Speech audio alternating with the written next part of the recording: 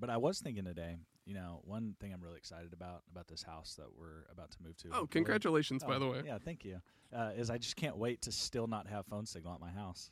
It's gonna be so Because you're fun. still living in Fairfield. Yeah, Got to get on that Wi-Fi calling. I know. What- I think Verizon has plotted against AT&T and everyone else to I not talked have to- signal over there. The AT&T guy just came to my house the other day. I think he was trying to sell AT&T, and then he's like, "Who do you use for your ISP?" And I was like, "You guys." And he was like, "All right, everything working out for you guys and stuff?" And I was like, "Yeah."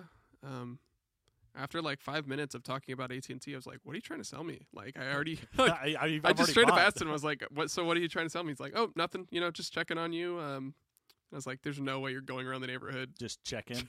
Yeah. He's like, if you don't have AT&T, I'm selling something else. But he's like, "Yeah, what's the is it working out?" I was like, "Yeah, I mean, we have fiber, but I do a speed test and I don't get anywhere near the 1,000 down I'm supposed to get. I get like 80 down, which is fine, but I kind of feel like I'm getting a little not the best." But anyways, like when I was thinking of that Wi-Fi calling, you have to use Wi-Fi calling at if you live in Fairfield. Goodness. Because when we didn't have internet during Icegate 2021, It has so many names. what are people actually calling it? I've heard Snowpocalypse the most, but I've also Snowpocalypse. heard of Snowvid and Icegate. Yeah, Icegate. There's a lot of names for it. I can't call it Snowpocalypse because that's like an event we do at church. Yeah, right? Yeah, we used to. I don't know if they still do it. It's a kids event. Yeah. Bring Anyways. snow here to Houston, where it never comes, except now it comes. Yeah. Anyways, like we didn't have service when we didn't have internet, and Yeah. I was wondering if like we're just so used to Wi-Fi calling that we don't know what it's like to use LTE or whatever. Yeah, they used to have those boxes, right? Like the something they put in your house to enhance the signal. I don't know. Fairfield signal is awful. And so if you lose internet, you can't call the internet company and be like, "Hey, my internet's out," because you don't have a signal.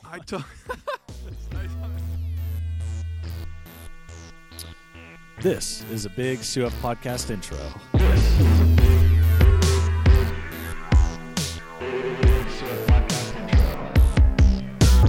I talked to the guy anyways, and I was like, "Hey man, yeah, most people don't have." He's like, "Do you guys use this for cell?" I was like, "Yeah, we do. Any problems?" And then I realized we don't actually use AT&T for cell, so I didn't mean to lie to him, but he's like, "Does it work?" I was like, "No, man, like nobody around here really gets cell service." And I'm like, "You know what you need to do?" I was like, "You need to build you a cell tower. If you just built a tower right on the outskirts of Fairfield, every single person, we're talking 100,000 people, would switch to your provider Yeah. instantly. And you could charge 50% more too, because like, let's just have cell service and everybody would want it." Yeah. And so I think it's crazy that such a developed area doesn't have cell towers. Well, I remember when we first moved into our house, we were trying to set up the internet, and so we only get signal in one spot in the middle of our backyard. And so we'd go out there and we'd talk to him for a minute on the phone, and then we'd have to run inside and do something with the internet, and then we'd have to run back outside and ask for the next step. It was a process. But, it's their worst problems to have. For sure. First world problems. Yeah. Welcome to the Community of Faith podcast. I am Jacob. And I'm Birdie. And we're here to just talk about life and break down this last Sunday's message. And so before we get into that, we have a new segment that we are calling Hot Take. Hot Take. We don't have a little jingle for it. Hot Take. Birdie, what's your hot take for this week? My hot take. So I was thinking about it on the way here, and it is that I don't know what they're called. Maybe you can inform me. But the in between, like a crossover car. It's not a sedan, but it's not an SUV. Yeah, like a crossover sport utility vehicle. Yeah. Those are the worst of both worlds. They're. I don't understand why someone would ever want one of those, and I lump my wife into that too. She really wants one of those cars. I just think it's the not good parts of a sedan and not good parts of like a big tank of a vehicle. Like you pay for a really big car, and then you have slightly more space than a sedan. And so I don't understand why people would get those. That's mine. And I think it's mostly because that's a conversation that's in my house almost every day. Like, we could get one of these. My wife wants one too. It's got just 2 rows of seats like a sedan, and then like a little bit more space in the trunk. It's like a hatchback. A little bit more vertical space, but twice as expensive. Yeah, that is kind of weird. What are some other things that are just bad hybrids? I don't know. Bad hybrids. because I feel like that's got to be a common theme, right? Like, Yeah. kind of instead of being the best of both worlds, it turns out to just be the worst Just of like both worlds. get the bad and the bad. Yeah, I don't know. I'm sure there's Yeah, There's I some can't great name any right now, examples. but I'm sure they're there. Yeah, my I've got 2 spicy takes, 2 hot takes. I'm trying to think of which one I should go with. Which one is? What's the word? All right, I'm just gonna do them both. Okay. Because this is my podcast, I get to do them both. So, spicy take number 1, hot take is so SpaceX the other day just did their testing on their BFR. They had it land or whatever. I don't know if you saw the video. And so I was reading in a little bit on, what it kind of what their plan was, nowadays. And so, I was reading on their what they plan to do in the future, and it was like, we want to do Mars, and we want to do like kind of excursions to the moon, just for like vacation kind of thing, kind of slingshot around the moon, Yeah. just to kind of see it and hang out in 0G. And so they said, but make no mistake, like one of our things that we're thinking about, like one of the driving forces isn't like, how can we learn about space or how can we like colonize Mars? It was like, how can we have fun? So like Yeah. they want to like, make it recreational, which I thought was so interesting. And so my hot take is if we're going to be, going into 0G in space, like in our lifetime, was like, okay, well, what do we want to do in 0G? And Yeah. so I just made a list of stuff that would be fun to do in zero gravity. So I'm just going to read them. It's do flips and stuff.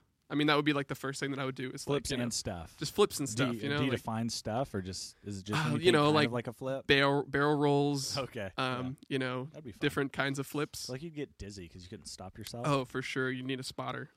Toss food into your mouth, like kind of like throwing grapes into each other's mouths, but like it Yeah. would just go on a beeline. Yeah. It sounds like a choking hazard. I don't know if the Heimlich maneuver works in space, but, I would definitely try it. Play freeze tag because it would be really difficult Oh, and it really would be, fun. wouldn't it? Yeah. I don't know how you freeze, but it'd be really fun to play tag in zero gravity. I thought about having a pool party, and then I was like, I think everybody would have a really hard time breathing if we tried to have a pool party in zero G. I was like, oh, pool party would be sick, and I was like, wait a minute, that wouldn't really necessarily work. Yeah. So I don't know. But I think I would want to let some pigeons loose in zero gravity Okay. because can they fly? In I think Yeah, I so, don't know. right? Like there's still air. Do they have their little like space helmet on too, though, so they can? Yeah, we would have oxygen Oh, in yeah, the that's right, zero that's G right. thing. Yeah, yeah. But I think that like it's not like it's a vacuum, so their wings should still like go up against the air, Yeah. but they're also in zero G, so it's like how would they navigate? I don't really know. Yeah. I assume That's that it could get around better than humans, but I think it would just be fun to watch and just release a bunch of doves at the same yeah, time. Yeah. And then their poop would be flying around everywhere, I guess. Oh, that that's wouldn't be fun. fun. Yeah. Nope. High stakes dodgeball. What's high stakes? Medicine balls instead of dodgeballs. Because that would be intense in zero gravity. Like, let's all Yeah. admit it. And then my last one on the list is puppies and kittens. Because, like, puppies and kittens are already amazing. And so... Imagine them floating around. Yeah, what would make it even better is puppies and kittens in zero gravity. So that's Yeah, my hot yeah, take. yeah. Hot take number 1. Yeah. Hot take number 2 comes from a news article that I read. I've always kind of had this hot take about gaiters, the kind of masks that it's like a stretchy, it's like a book cover from when we were in high school, but Yeah. goes around your neck. I only see one like type of person wear those. And I think I've come to the conclusion, I could be wrong. I've come to the conclusion they are just scarves for men who don't, quote, wear scarves. Oh, yeah, that's like, fair. I know this isn't a scarf, this is a gaiter. It's a gator. Like we give it a cool manly word for it. Like it's really just a scarf, but like, we don't wear scarves around here. Yeah, I don't wear a scarf. And so, it's like we got to give it a manly name. We got to call it a gaiter. Sorry, I'm not trying to make fun of anybody in particular. I think they look cool. In but, fact, you're kind of wearing one right now a little bit. This is a bandana, Oh, it looks like a a panuelo. it looks like a scarf / gator. Oh, it's definitely a bandana. Anyways, so I already thought it was kind of funny that like a very kind of specific type of person was wearing this gaiter situation. And I thought it was funny that they weren't called scarves because I grew up from Chicago. Men wear scarves, like you have to, Yeah, or else it's- you're gonna freeze. It's cold. But down here, like I just don't see guys wearing scarves, and I think there is a little bit of a I don't wear scarves, I'm a man kind of thing to it. I could be wrong, but I saw this study, and this is actually brilliant study. These people had people wear different types of masks and like talk into this kind of container that had like some kind of black light to where you could see their spit like glowing, right? So they like put it under some specific light with a black backdrop and shot it with the high-speed camera, and they could analyze all the water droplets to see which mask is the most effective at containing the virus from the person who's wearing the mask. And I was like, this is really helpful, because there's all kinds of different masks. And if you want to know the list, the number one was the N95 without the ventilator, number one at releasing particles. Number two was the medical style mask, the little 3-way, the blue or the black, little kind of reusable but disposable at the same time medicine masks. Okay. Number three, as most effective, was the homemade 3-layer masks. Okay. Number four was a bandana. So I'm pretty low on the list wearing this bandana now. Sorry, everybody around me. Stay 6 feet away. So would this be the medical That's one? the medical mask. Okay, Yep. I have. The light blue and white is the typical color. Yep. Okay. I don't know what number on. The one after the bandana was the N95 with the ventilator. Apparently Which is like what everyone was wanting to get. A lot of spit goes out of the ventilator, little button plastic thing. Oh, and so so everyone's like, I'm extra prepared. They said because they went into analysis and they said like it's great for like filtering particles, like if you were sanding some wood or something like that. Yeah, you can breathe better. But I mean, it makes sense. Apparently, like it just didn't contain the what do they call them? Water little droplet. I forget what they call them. Yeah, I don't. And anyways, last on the list was the gator. Yep. And the crazy thing about the gator was they didn't like analyze this to make a specific conclusion, but they observed that the particles from the gator coming out of the person speaking were smaller because they were passing through the way they passed through the gator. It split them up, and they hung in the air longer than the bigger particles from the other masks. That's helpful. And their conclusion was that it was more effective at spreading the virus than not wearing a mask at all, because they did that as a what do you call it, a control. And so, this is if you know somebody who wears a gator, maybe stay 6 feet away. Yeah.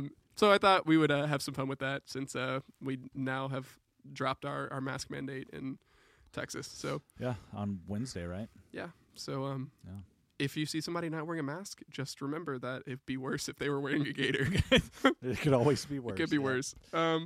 So that was Hot Take, trying to have some fun here. We also want to break down this message from this last week. And so, Bertie, why don't you take us away? Wes was up on stage, wrapping up our series called Hope for Your Home, talking about our futures, talking about how there is hope for our future, how we can have hope in who we are in Christ and God's plan for us. And so we're just going to kind of talk a little bit about what was said and what we can glean from Wes's words. Yeah, absolutely. Well, we walked through, just like Jacob said, hope for my future.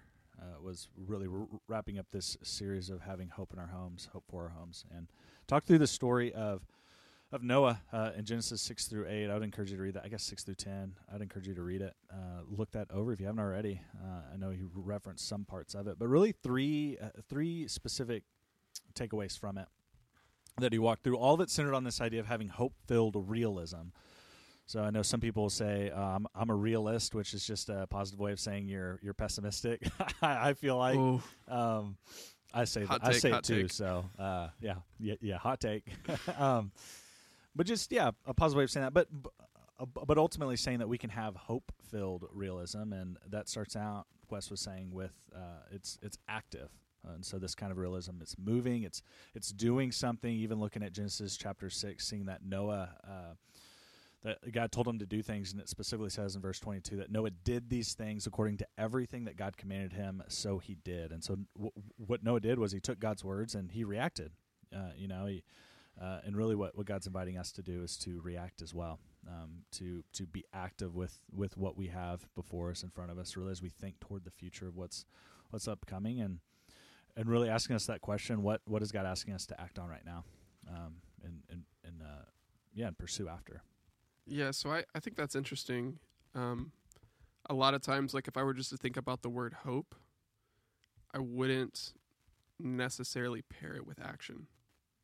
You know what I'm saying? Like kind of like, I hope that this happens. I have a positive outlook on my future. I guess my question is kind of, what are some ways, like, how do we put hope into action, or like an example? Yeah. I mean, I don't mean to put you on the spot, but No, it's a good question for us to ask. I mean, how do we act on that hope?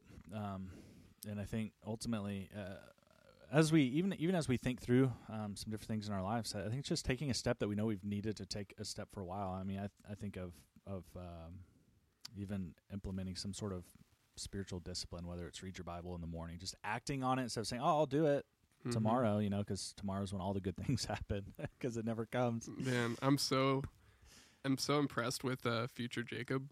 Yeah. And like past Jacob always just lets me down, Oh yeah. Past Birdie is awful. I don't like that guy. You can blame him for everything. But future Birdie hasn't really done anything wrong yet, has he? No, but he'll. But past Birdie will make many mistakes and let current Birdie down. That's funny. But yeah, I mean, I think it could look in a lot of ways, but I think having a discipline for me, honestly, the one I've been working on recently, putting this hope-filled realism into action is to do something that's uncomfortable and that's difficult for me, but I know could be helpful, and it's journaling. Just trying to write down that conversation with God. I think I know for myself, my mind tends to wander and go away whenever I'm trying to dedicate some time, spending time with God. And if I write it down, then it's less likely that my mind wanders. And so, I think it could look like a lot of ways, but that's one example for me right now of just saying, I'm gonna put action to this. I know that that's an issue for me. Let me do something about it. Yeah. Yeah, because I guess Wes did say, I think towards the end of his message, that like hope is an action. Like it is an action verb. And I haven't necessarily been inclined to think that way. And it's interesting when I do, because it kind of changes, I guess, the way I see my future. And it's less about something that I like, that my future is some reality that I wish happens or comes true or is relatively safe and relatively good and relatively happy. But maybe it's something that I'm needing to build, that I play a bigger part than I would have originally thought in creating, and how my decisions affect my future and how my priorities affect my future, and how I spend my time affects my future. And so yeah, putting that into action. And I mean, you said it great. Just I hope this happens. We'll do something, take a step toward that instead of just thinking, oh, this would be cool if this happened one day. And even saying build something, that was a second point he had. Hope-filled realism builds something, and that God gave Noah some specific instructions on what to do, on what to build, building the ark, so they could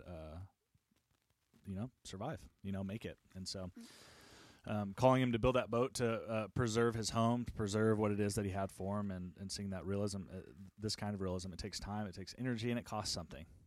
It does take time to build. It doesn't just happen overnight. And I think putting that into perspective helps me see, whenever I want to see results, you want those immediately, right? You want the immediate gratification, especially in our culture, but realizing it takes time, and so work toward it every day, I like how you say, like, in our culture. I was talking about this with my home team this week. Totally different passage, but we were kind of talking about the lies that culture sells us on, and like kind of how the world has this incredible like PR department that's like, hey, do this, do that, buy this, instant gratification, and that there are all these lies that like the Bible just contradicts. Like, it's hey, more money will make you happy, but how are there's so many suicidal billionaires and depressed millionaires, and a new job will make you happy, and that's what you said before you went into the last job, and a new relationship will make you happy, and like we've heard that like 100 times, and it's like, pursue happily ever after. If it's worth doing, or if it feels good, it must be right, or if it's really difficult, it must be wrong. But like the Bible's saying like, no, there's like difficult things in life that are worth pursuing. And like here with Noah, it's like, this probably didn't feel good at all. Like Wes was saying, like they're really far away from a body of water. Like the amount of faith this would take to go bankrupt, to spend decades building a giant boat on on the whim that like, I don't know, this voice in my head or this guy that I'm following is all real. And yeah, it was super. I like the whole story of Noah is counterculture, right? Like Yeah. you see all the people who were ridiculing him during the process, but Not knowing what was to come, yeah, and then, it takes time. Even what one thing I was talking to my home team about this last week was we were talking through the idea of certain spiritual disciplines that we can put in place, and those do take time. And trying one that's hard for us or that's difficult, and no one likes disciplines. I mean, we want the result of it. We don't really want to do the work to get there. And a lot of times, at least I'll speak for myself, I don't like having disciplines or doing them. I like the result of them. But me too, man. The process of building them, it's That's why I don't work out. it's hard, But yeah, this is exactly what we talked about with my home team, because we're reading 1 Timothy 4, and it's like the whole thing I was just talking about is like have nothing to do with godless myths, but be nourished on the truths you have followed, kind of thing, where it's like, what's a true versus like what does God define as truth versus what, like, who's defining truth for us? Is it like the news and Facebook and our boss and our girlfriend and whatever? But the second part of that is like, but rather train yourself to be godly. For physical training is of some value, but training for godliness, like, it has value for all things, holding promise for both this life and the life to come. And it's just like this realization that I don't know what that means, but the very next line is, this is a trustworthy statement that deserves full attention. And it's like, training for godliness is going to have some kind of value in the afterlife. Like, and I don't know how, but clearly physical training doesn't, the way that Paul is saying this to Timothy. So don't exercise. No, it's of some value. It's of some value. Paul says it's of some value. Yeah. But we're not going to get up to heaven and like be flexing around and like it's going to have value in the kingdom. But training for godliness will. And I don't know how, but apparently it's going to matter. And it really kind of makes me like take a step back and be like, am I trying to look good? Am I spending time trying to look good? Or am I trying to look like God? Because two of those things have value now, but one of those things is going to have value for the rest of the rest. Yeah. And like, I mean, it's sobering. It's not really scary, but it's kind of scary. But man, it really makes me think, it makes me like, cause I'm the same way as you, man, where it's like, I would love the results without the work, without the discipline, without the training, but just like physical training for godliness, as Paul puts it in 1 Timothy, it's not cruise control. Like as soon as you let off the accelerator, like you're slowing down. Like no one's ever gotten in shape and then stopped working out and stayed there. No one has like got to this place in their faith journey and they're just like, I made it, like me and God, like I'm going to stop praying. I'm going to stop living in community. I'm going to stop reading the Bible and I'm just going to stay here. Like it doesn't work like that.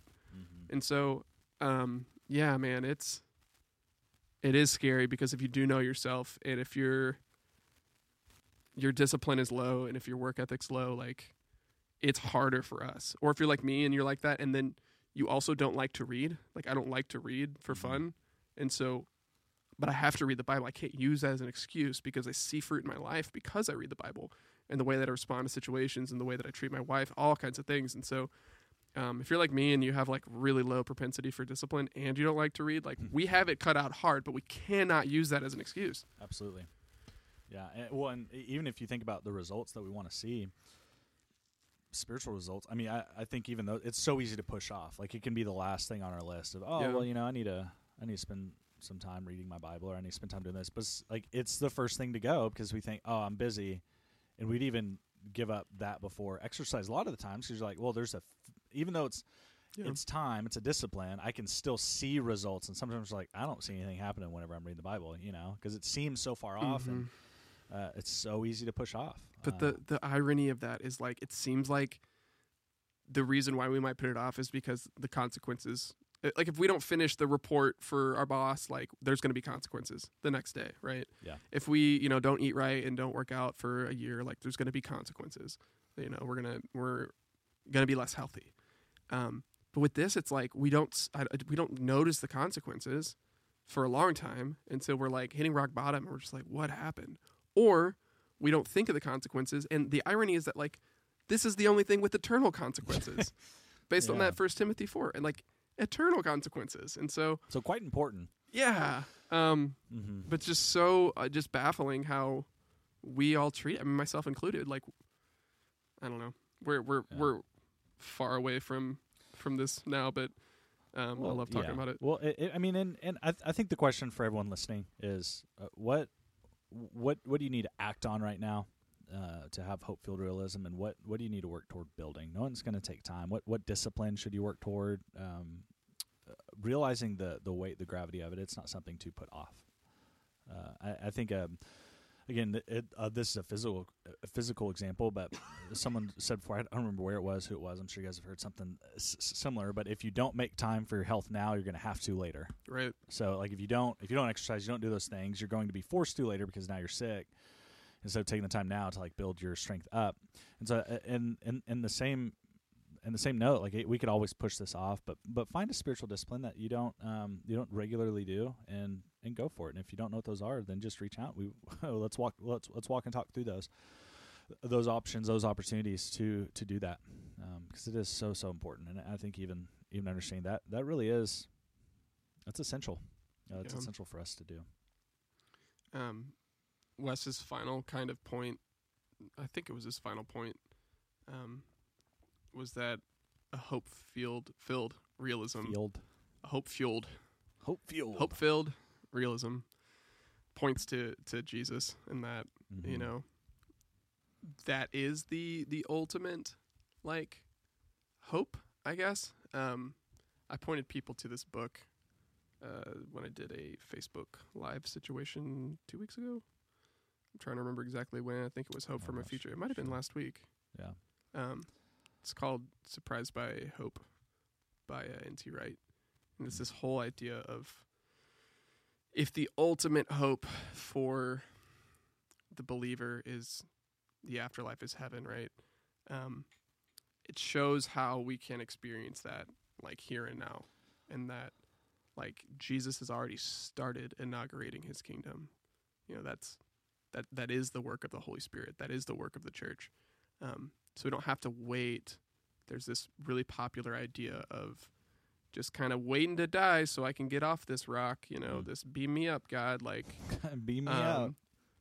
This is not where I belong. And like all of this, like, it just kind of invaded Christianity a little bit, where it's like, we're really just kind of stuck on this sin-filled, God-forsaken earth until we get to the paradise. And I just think that's wrong. I feel like that we're missing out on life. We're missing out on the mission that God has set in front of us, and that there is hope for the here now because of Christ, because of what he did on the cross and covering our sin. But yeah, like our ultimate final hope is to spend the rest of the rest with him. And it's going to be awesome. Mm-hmm. Yeah. I mean, everything rests in Jesus. And even thinking of end times and all that, I think sometimes our first thought is, oh, that's scary, like gloom, terror, scary, you know. But it's centered on hope that Jesus came and he's coming again, and there's more. One thing I was thinking about recently, we talked about it a couple weeks ago in my home team, but I was just saying that the whole idea of what is to come should bring us hope, and also a sense of responsibility, in that we have a part that God has asked us to play in it, you know, in obedience to him, following after what he has for us. But knowing that, what's cool is even as we're going about this and following Jesus, that there is the responsibility to share who he is with other people and anticipate his return, share that hope with other people, but also realizing that it's not all on our shoulders, that we have the Spirit to guide us and to walk with us as for advocate, advisor, helper, you know, to be with us all along the way. And my encouragement would be, surround yourself with people to push you toward this kind of hope-filled realism as you point people to Jesus, as you point each other, you know, good times, bad times, whatever it may be. But knowing that hope really is understanding that the future's bright in Jesus, in what is to come, as we look toward that. And so that's something that's exciting, that we want to share with other people, knowing that there's so much comfort that comes with that too. You know? Yeah. In closing, would you want to walk us through kind of the three characteristics of hope that Wes gave us? The hope is a response, hope expands your responsibility, and hope always remains. So like how like, I think this is like a great way for us to go on from here, with a different worldview on hope. So that it's a response. What does that look like? Like, it's what we've been talking this whole time, like that it's a choice. Yeah. That it expands your responsibility. Because that's super interesting. I feel like I don't have a great grasp on that either. And that it always remains. It's not going anywhere. Mm-hmm. So what's your knee-jerk reaction to hope? Yeah. Hope being a response, not just something that inherently exists inside of us. I think it's all of those are centered on this idea. In my just immediate thought on it is that we look as, I think often, specifically in our culture, we look at this as an opportunity for someone to give us something. Church, we consume it. Seeing it as a response expands the responsibility, and then always remaining is a sense of ownership that we need to have of our faith and sharing that with other people. That we aren't just at the church to consume a product, but it's to participate in the selling or the giving out of it. Help people see what that hope could be in their life. Mm-hmm. Even expands responsibility. I think we sometimes maybe we think sharing who Jesus is with other people is like expert mode. Like, it's not for me because I'm not quite there yet. Like, I don't know enough yet. But you have everything you need. If you've made Jesus the boss of your life, you have the Spirit alongside you, and that's what you need. It doesn't mean you don't spend time learning more and diving in deep about different books and theological topics and all that. That's absolutely important. But saying I'm not quite to that level yet, it's just it's an excuse, And so we have a responsibility to share that hope with other people. That's really good. So that's why I would point people, just take some ownership of responsibility that God has given you to share that hope with other people. Cool. Well, anything else? About to get out of here. That's it. Yeah. Thanks everybody for listening. Hope to see you next week. Kicking off a new series here at Community Faith called Light Minded. Can't wait for it. Can't wait for you to be a part of it. And we love you. See you later. Bye.